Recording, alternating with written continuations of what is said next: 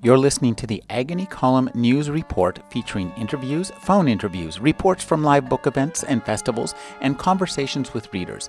You can find additional news, interviews, book reviews, and more 5 days a week at the Agony Column website at trashotron.com/agony.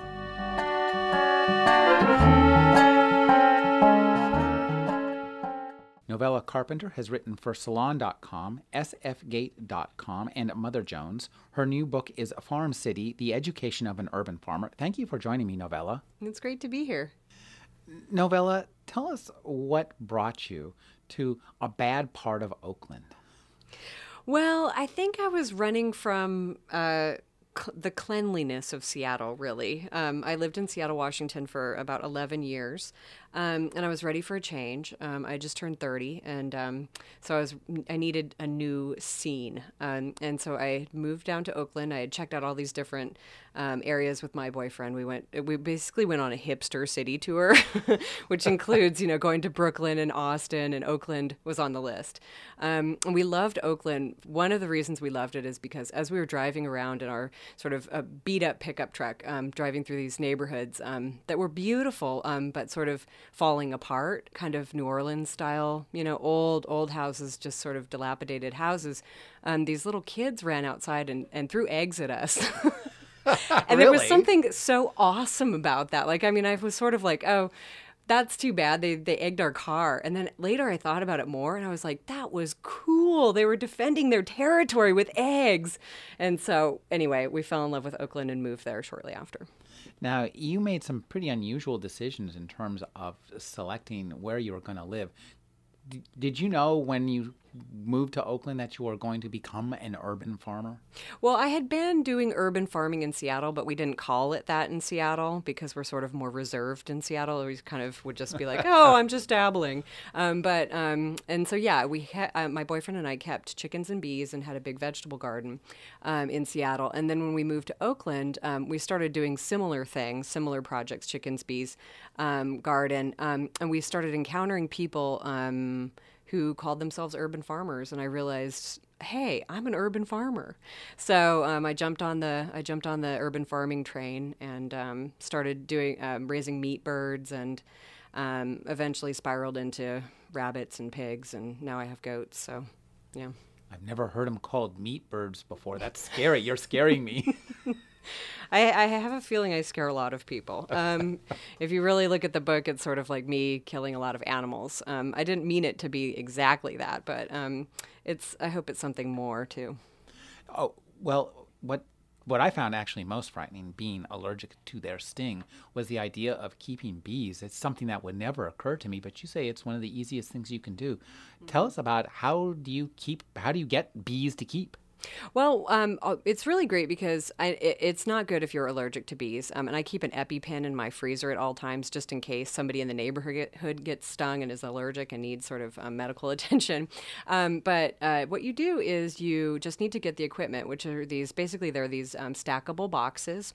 And then you order your bees. I ordered mine through a broker in Oregon, and they send you this package, this box basically of 10,000 bees and their queen through the mail, through the post office, and then you just go pick them up and install them into this box, and then that's their home, and they provide you honey and pollinate the garden.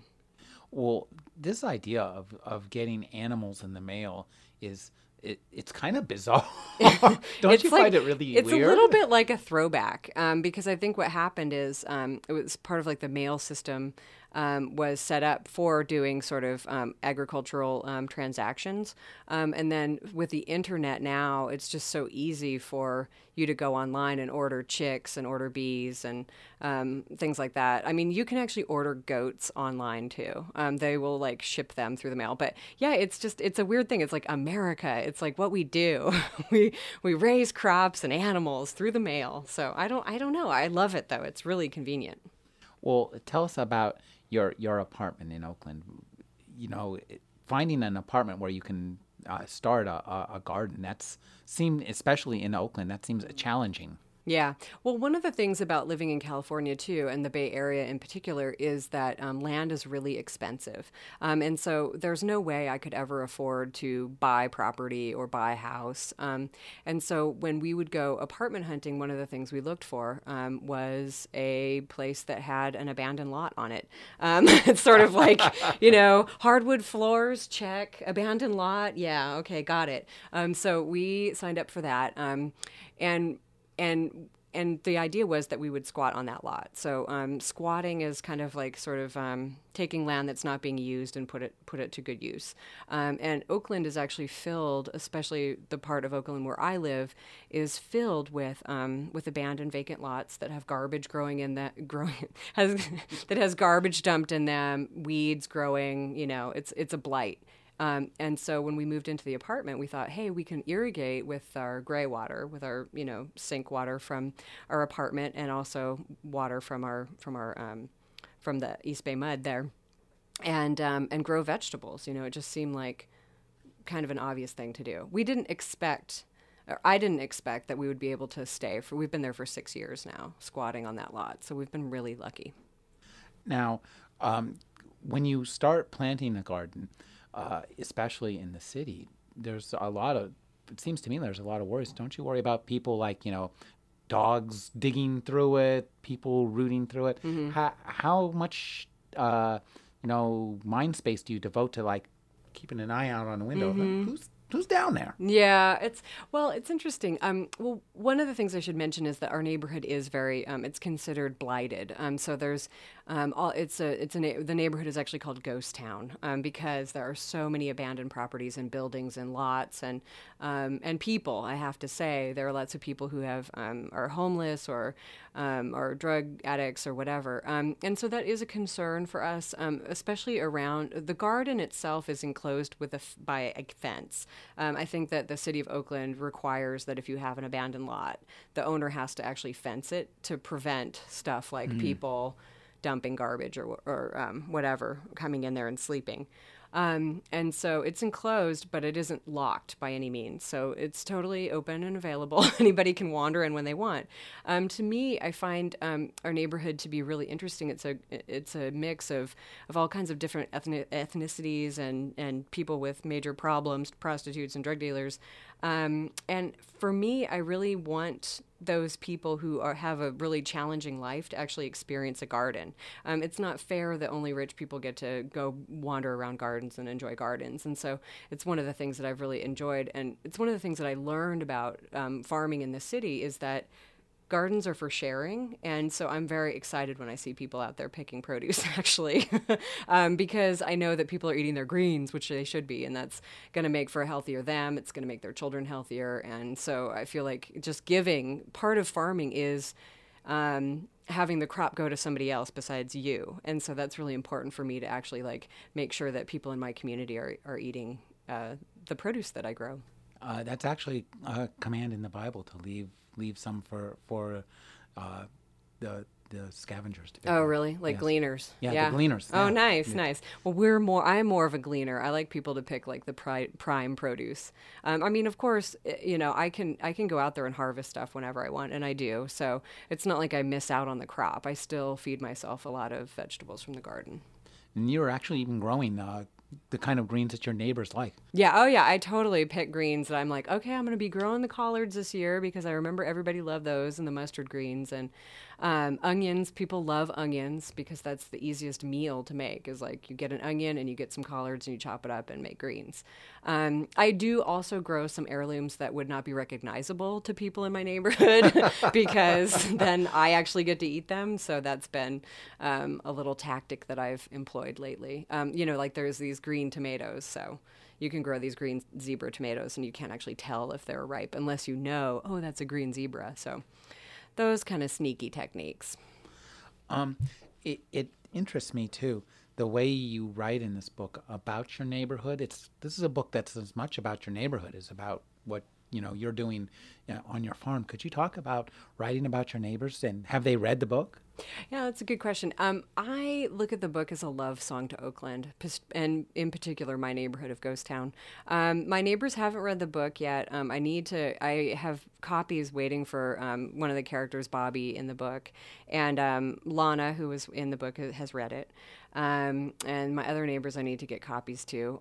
But I think that, the funny thing about my neighborhood is many people don't speak English, so that's gonna, proficiently. So that might make it difficult. But really writing the book was sort of me unpacking the idea of who I am as a white person living in this multi-ethnic neighborhood. It really made me realize sort of like, oh, I am an ethnicity too, which I realized was like this hippie spawn of hippies, kind of, if that can be an ethnic group or a tribe of some sort. And so I think it was really me thinking about that and thinking about the place where I am as kind of like a triggering town, like a place to figure out who you are and what is your place on Earth. And so that the neighborhood is a real resonance for me. There's so many different voices and noises and smells and different kinds of vegetables being grown even in other people's lots. So it's like kind of a mashup that's really interesting to me. The way you write about it, it's almost like a food chain or an environment, like, a swamp, and here are these creatures here that do this, that everything kind of has its place. There's this web of interdependency. Yeah, I mean, I studied biology in college, and that was kind of the thing. I consider it like we're kind of like the intertidal zone because of that meeting of, the city and the rural kind of together creates these boundaries, there's all this overlap where interesting things happen. For instance, we have a lot of farmers from the South have moved to Oakland, and so they come over, old guys, and they'll be like, yeah, in Alabama, this is what we would do. And so they all have these interesting stories of how they do things. And for instance, the guy who runs Brothers Market, it's like the liquor store down the street, he's from Yemen, and he used to be a goat farmer, and I have goats now. So, he comes over and gives me goat advice. And so it's really like this mixture and exchange, really, where everybody sort of like has roles. He's the liquor store guy, but then if you just scratch the surface, he's the goat farmer from Yemen, and so these are the only way you can find out these things is by having these urban farms, where everybody gets to be an expert, and so it's really everyone has their own role, and they do their various things, and it's kind of a happy community right now. Now, let's get to some of your meat birds, as you call them, chickens. Yeah, turkeys, ducks, yeah. Geese. Yeah. I mean, geese aren't they kind of aggressive and scary? Yeah, I've marked geese off my list of urban farming animals to keep. They're just so loud, they just make so much noise. And they're really hard to pluck. And anyway, they can be aggressive too. Like many people I know are like, oh my God, the goose, I'm so scared.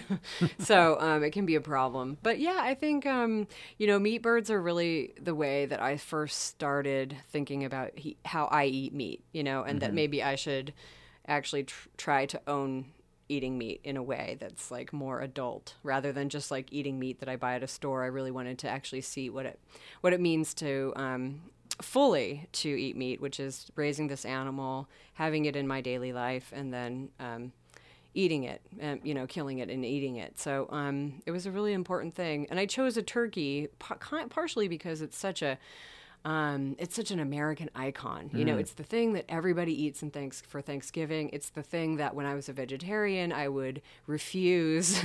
It's epic meat, and so that's why I raised a turkey as one of the first meat birds on the farm. And it was more difficult than I thought it would be.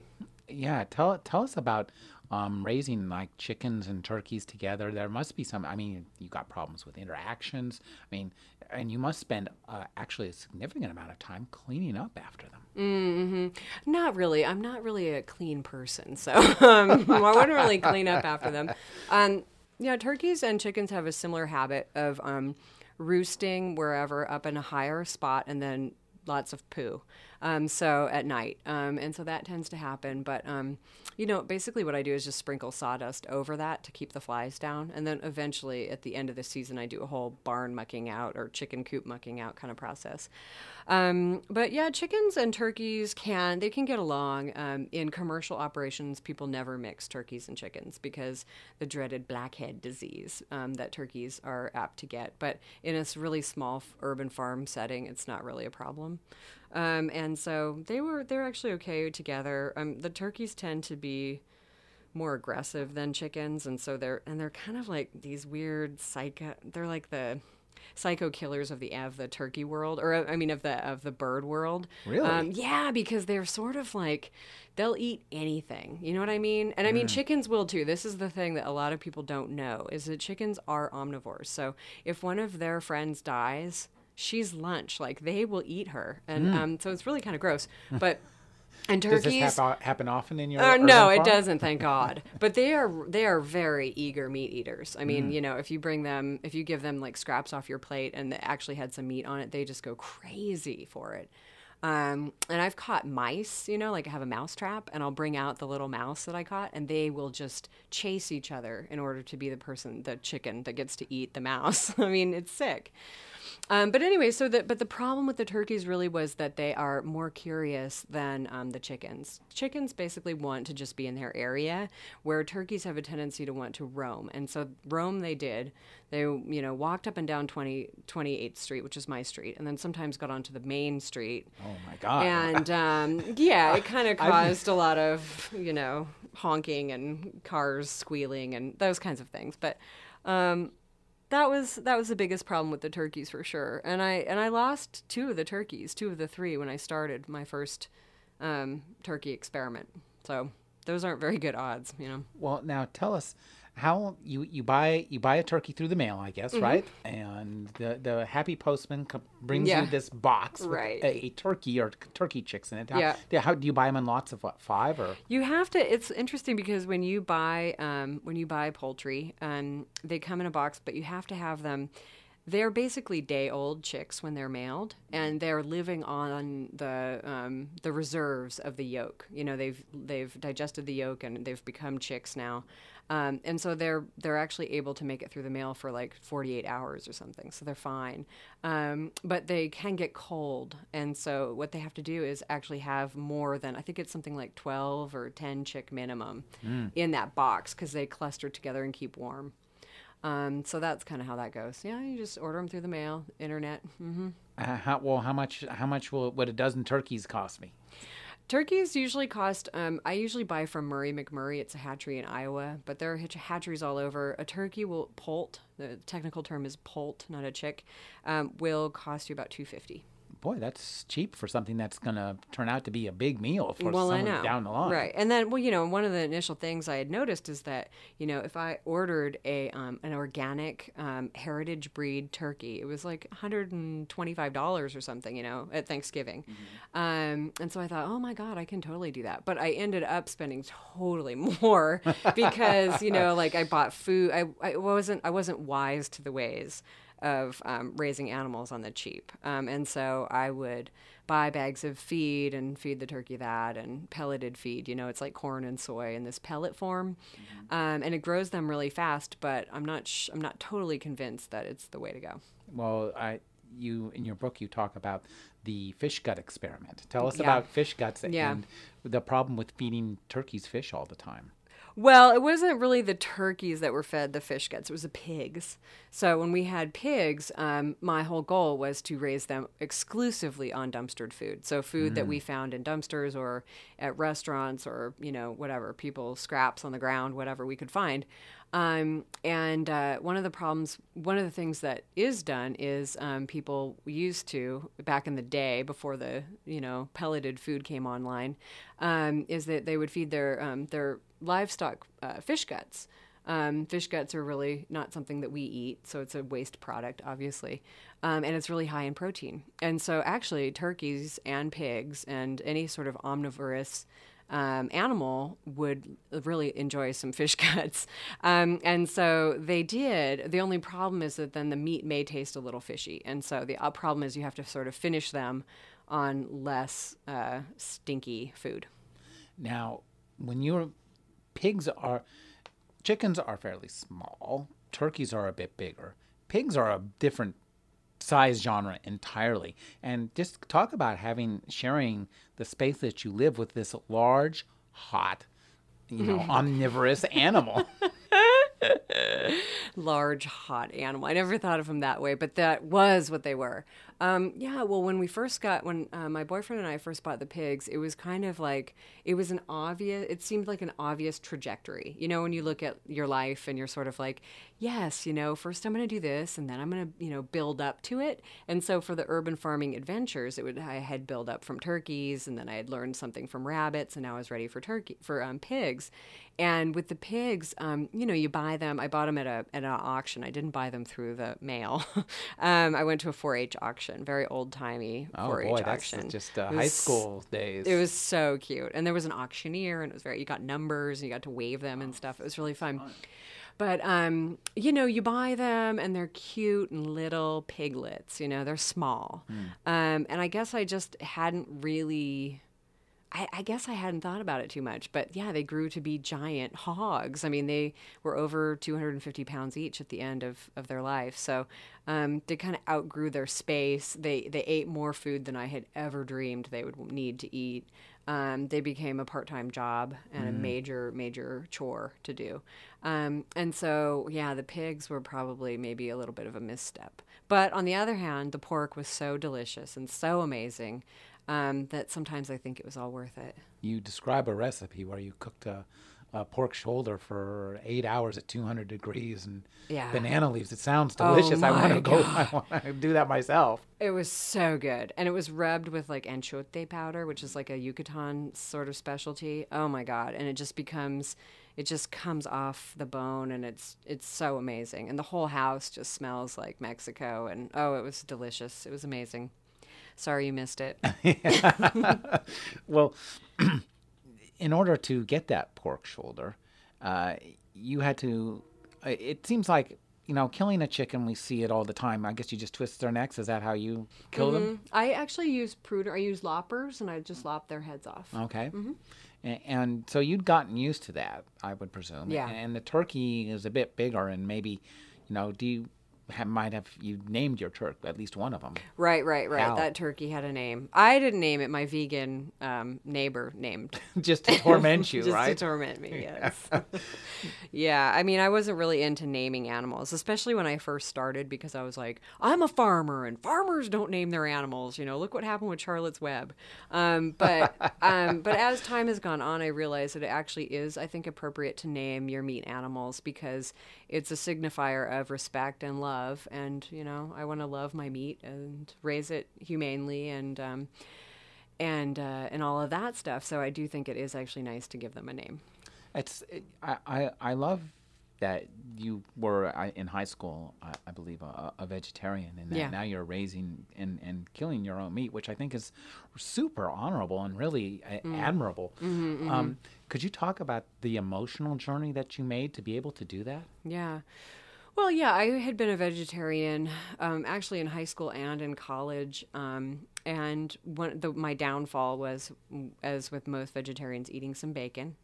You just get a taste for it, and you can't. It just is so good. And then I started thinking about where my bacon came from, and it was kind of horrifying. If you look at any of the factory farms of pork, it is... And I actually get tears in my eyes thinking about them. It's so horrible what they do to the pigs. But anyway, so I was really interested in the idea of eating meat, of eating bacon in a way that was like as righteous as possible. You know what I mean? And the problem is I live in Oakland Bay Area, and there's this whole cult of food that is really wonderful. It's a great sort of culture, but at the same time, it does smack of elitism very often. It's mind-bogglingly expensive. It's crazy how expensive it is. And so I was kind of repulsed by that at the same time. And so that was sort of one of our motivations for doing raising pigs, was that, we would be able to not spend very, very much money, and then we would have all this pork, and it would be delicious and, and totally sustainable, because it's an issue with pork especially. because of all the grain that they use, that they eat, that comes from Iowa. It's complicated. Raising meat is really complicated, and eating meat is really complicated too. So I kind of wanted to do a more DIY approach to bacon. So that's how that happened. In terms of emotions, it's interesting because I think what happens is people who are vegetarian or vegan, and I always say this, but some of my best friends are vegans. I love vegans and vegetarians. If more people ate like them, then the world would be a better place.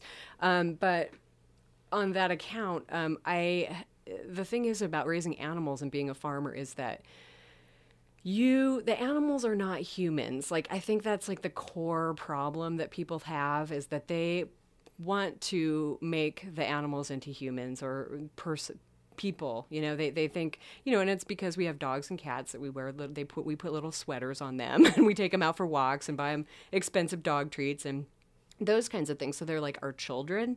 But with work animals, it's totally different. From day one, that they are going to be on the dinner table. There's no other way around it. There's that is the trajectory of that animal's life. And so that makes it easier. You don't really get attached in the same way as like if you had a pet dog or something. And it's also, if you think about sort of the history, the cultural aspects of meat eating, most people have never kept pigs as pets. It's just not really something that's done. No. And there's a reason, because they eat a lot and they're just sort of huge and smelly, and they're not pets. And it's the same thing with turkeys. And I mean, I guess some people do keep rabbits as pets, but they're not charismatic animals, as I like to say. Interesting. Pigs can be pretty smart. My pigs were not that terribly smart. And, there's just a moment of with farming, with having a relationship with animals, you are, and it's hard for people, especially people with liberal sort of backgrounds, to own the fact that you are in control of this animal's life, that you are the boss, you're the man. And so you decide when it's time for that animal to be slaughtered. And it's a big responsibility. But at the same time, it's also it's like I was saying, it's like being an adult. These animals are under your care, and you decide when it's time to have them slaughtered. And there are all these other factors too. Their meat their meat to food ratio slows down. They have a plateau. They're not going to get any bigger. You're going to keep feeding them. It doesn't make sense.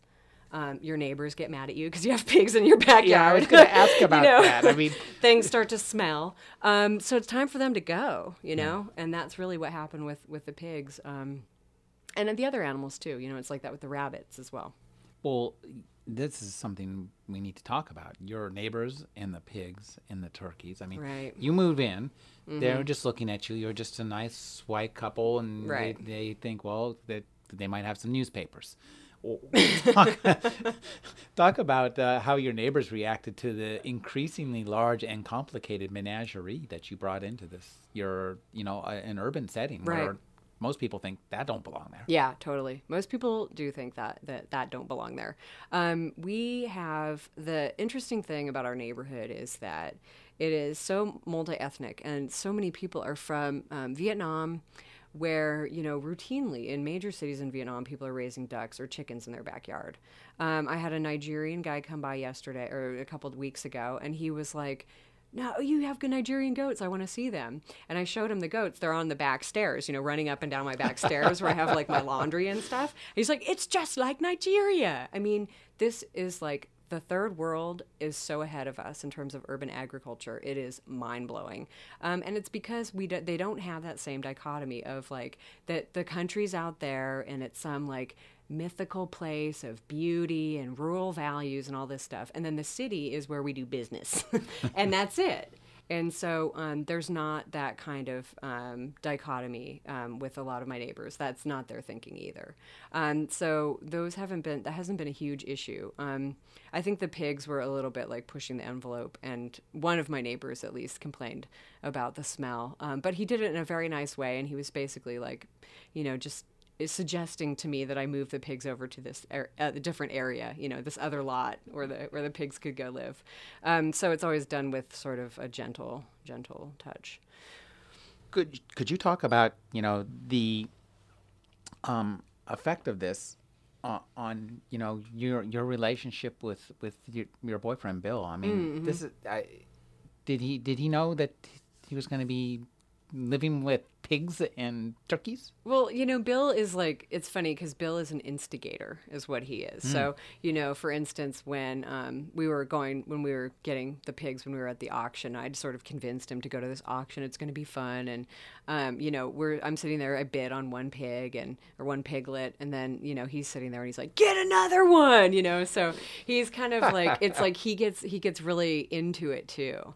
And it's great because, a couple, you have to work together in order to make this work. If he wasn't on board with this project, then there would be no way this could continue on. It definitely takes two people, especially feeding the pigs. I mean, but it became like kind of a date for us. It'd be like, let's go get some pig slop tonight, honey. And it's like, okay, that sounds fun. Or let's go get some manure for our garden beds. Because we have these like raised garden beds that we're constantly feeding this composted horse manure. So yeah, you kind of have to make it into a fun date like project thing. As you wrote this book and you learned more about the movement you were a part of, could you talk about like becoming a part of it? And you're kind of like at the head of the class now, aren't you? I don't know about head of the class. I just saw, because basically and this is, the people who I know who are doing urban farming are people who are really committed to the idea of social justice, food justice, that people in poorer neighborhoods should be fed quality food. And I am too. But most of them use as a model a nonprofit model. So, City Slicker Farms in Oakland and People's Grocery and O-Bugs, all of these Oakland urban farming organizations have a sort of a nonprofit model that they're following. So they raise money and then they do their urban farming projects. And those are great because that's what they do. That's their job. Whereas mine is more like a crazy hobby. And, I happen to be a writer, so I got to write about it. I mean, I'm definitely not the best urban farmer on the block. I mean, if you talk to people, it would be like, oh yeah, I'm not like I'm just not, I'm still learning so much stuff, it just happened to be that I wrote this book. And I'm definitely more like head of the class in terms of livestock, because a lot of times with nonprofits, vegetarian groups and stuff do not want you to raise meat animals. And so I've had this sort of ability to just go and do whatever crazy thing I wanted to do without ever having a nonprofit like board say, no, you can't raise a pig in Oakland. So it's kind of like, I'm more like the DIY freewheeling kind of person. And that's not to say that what I do is more valuable than what any of the nonprofit work that's done that is so valuable and so important and has an educational element to it and isn't haphazard like me. And so I would never say I'm ahead of the class at all, but I am helping spread the word, which is, people oftentimes are really confused about urban agriculture. They think they have no idea what it is. And they think that, growing vegetables in the city would be dirty. There would be like, aren't those like, collard greens dirty? That kind of thing. So to spread the word that no, it's not. And there's all this wasted land in many cities, places, and that it's something that's happening all over the world is probably a good thing to get out there. That's one of the things I thought was most interesting about your book is that it's kind of shows us something that's like, we should all think, wow, this is something that anybody can do anywhere. I mean, as you say, we are behind the third world. Oh, we're rapidly joining it, and we might as well. It seems like it's the way to go with a local food movement. Oh, totally. And I mean, then you look at other people like Will Allen, and every major city has an urban farming group. You just have to look into it. You just Google urban farming and the name of your city, and you will find it. So it's just a huge movement. And as I've been traveling around on book tour, I was up in Seattle and Portland. I mean, so many kids, like people who are like in their 20s, they want to have something to do. It's sort of like it's their movement. And so it's just amazing to watch it snowball and with the Michelle Obama garden and all of that stuff. It just feels like it's really, the time is ripe. I've been speaking with Novella Carpenter. Her new book is Farm City, The Education of an Urban Farmer. Thank you for joining me, Novella. Thanks, Rick. It was fun.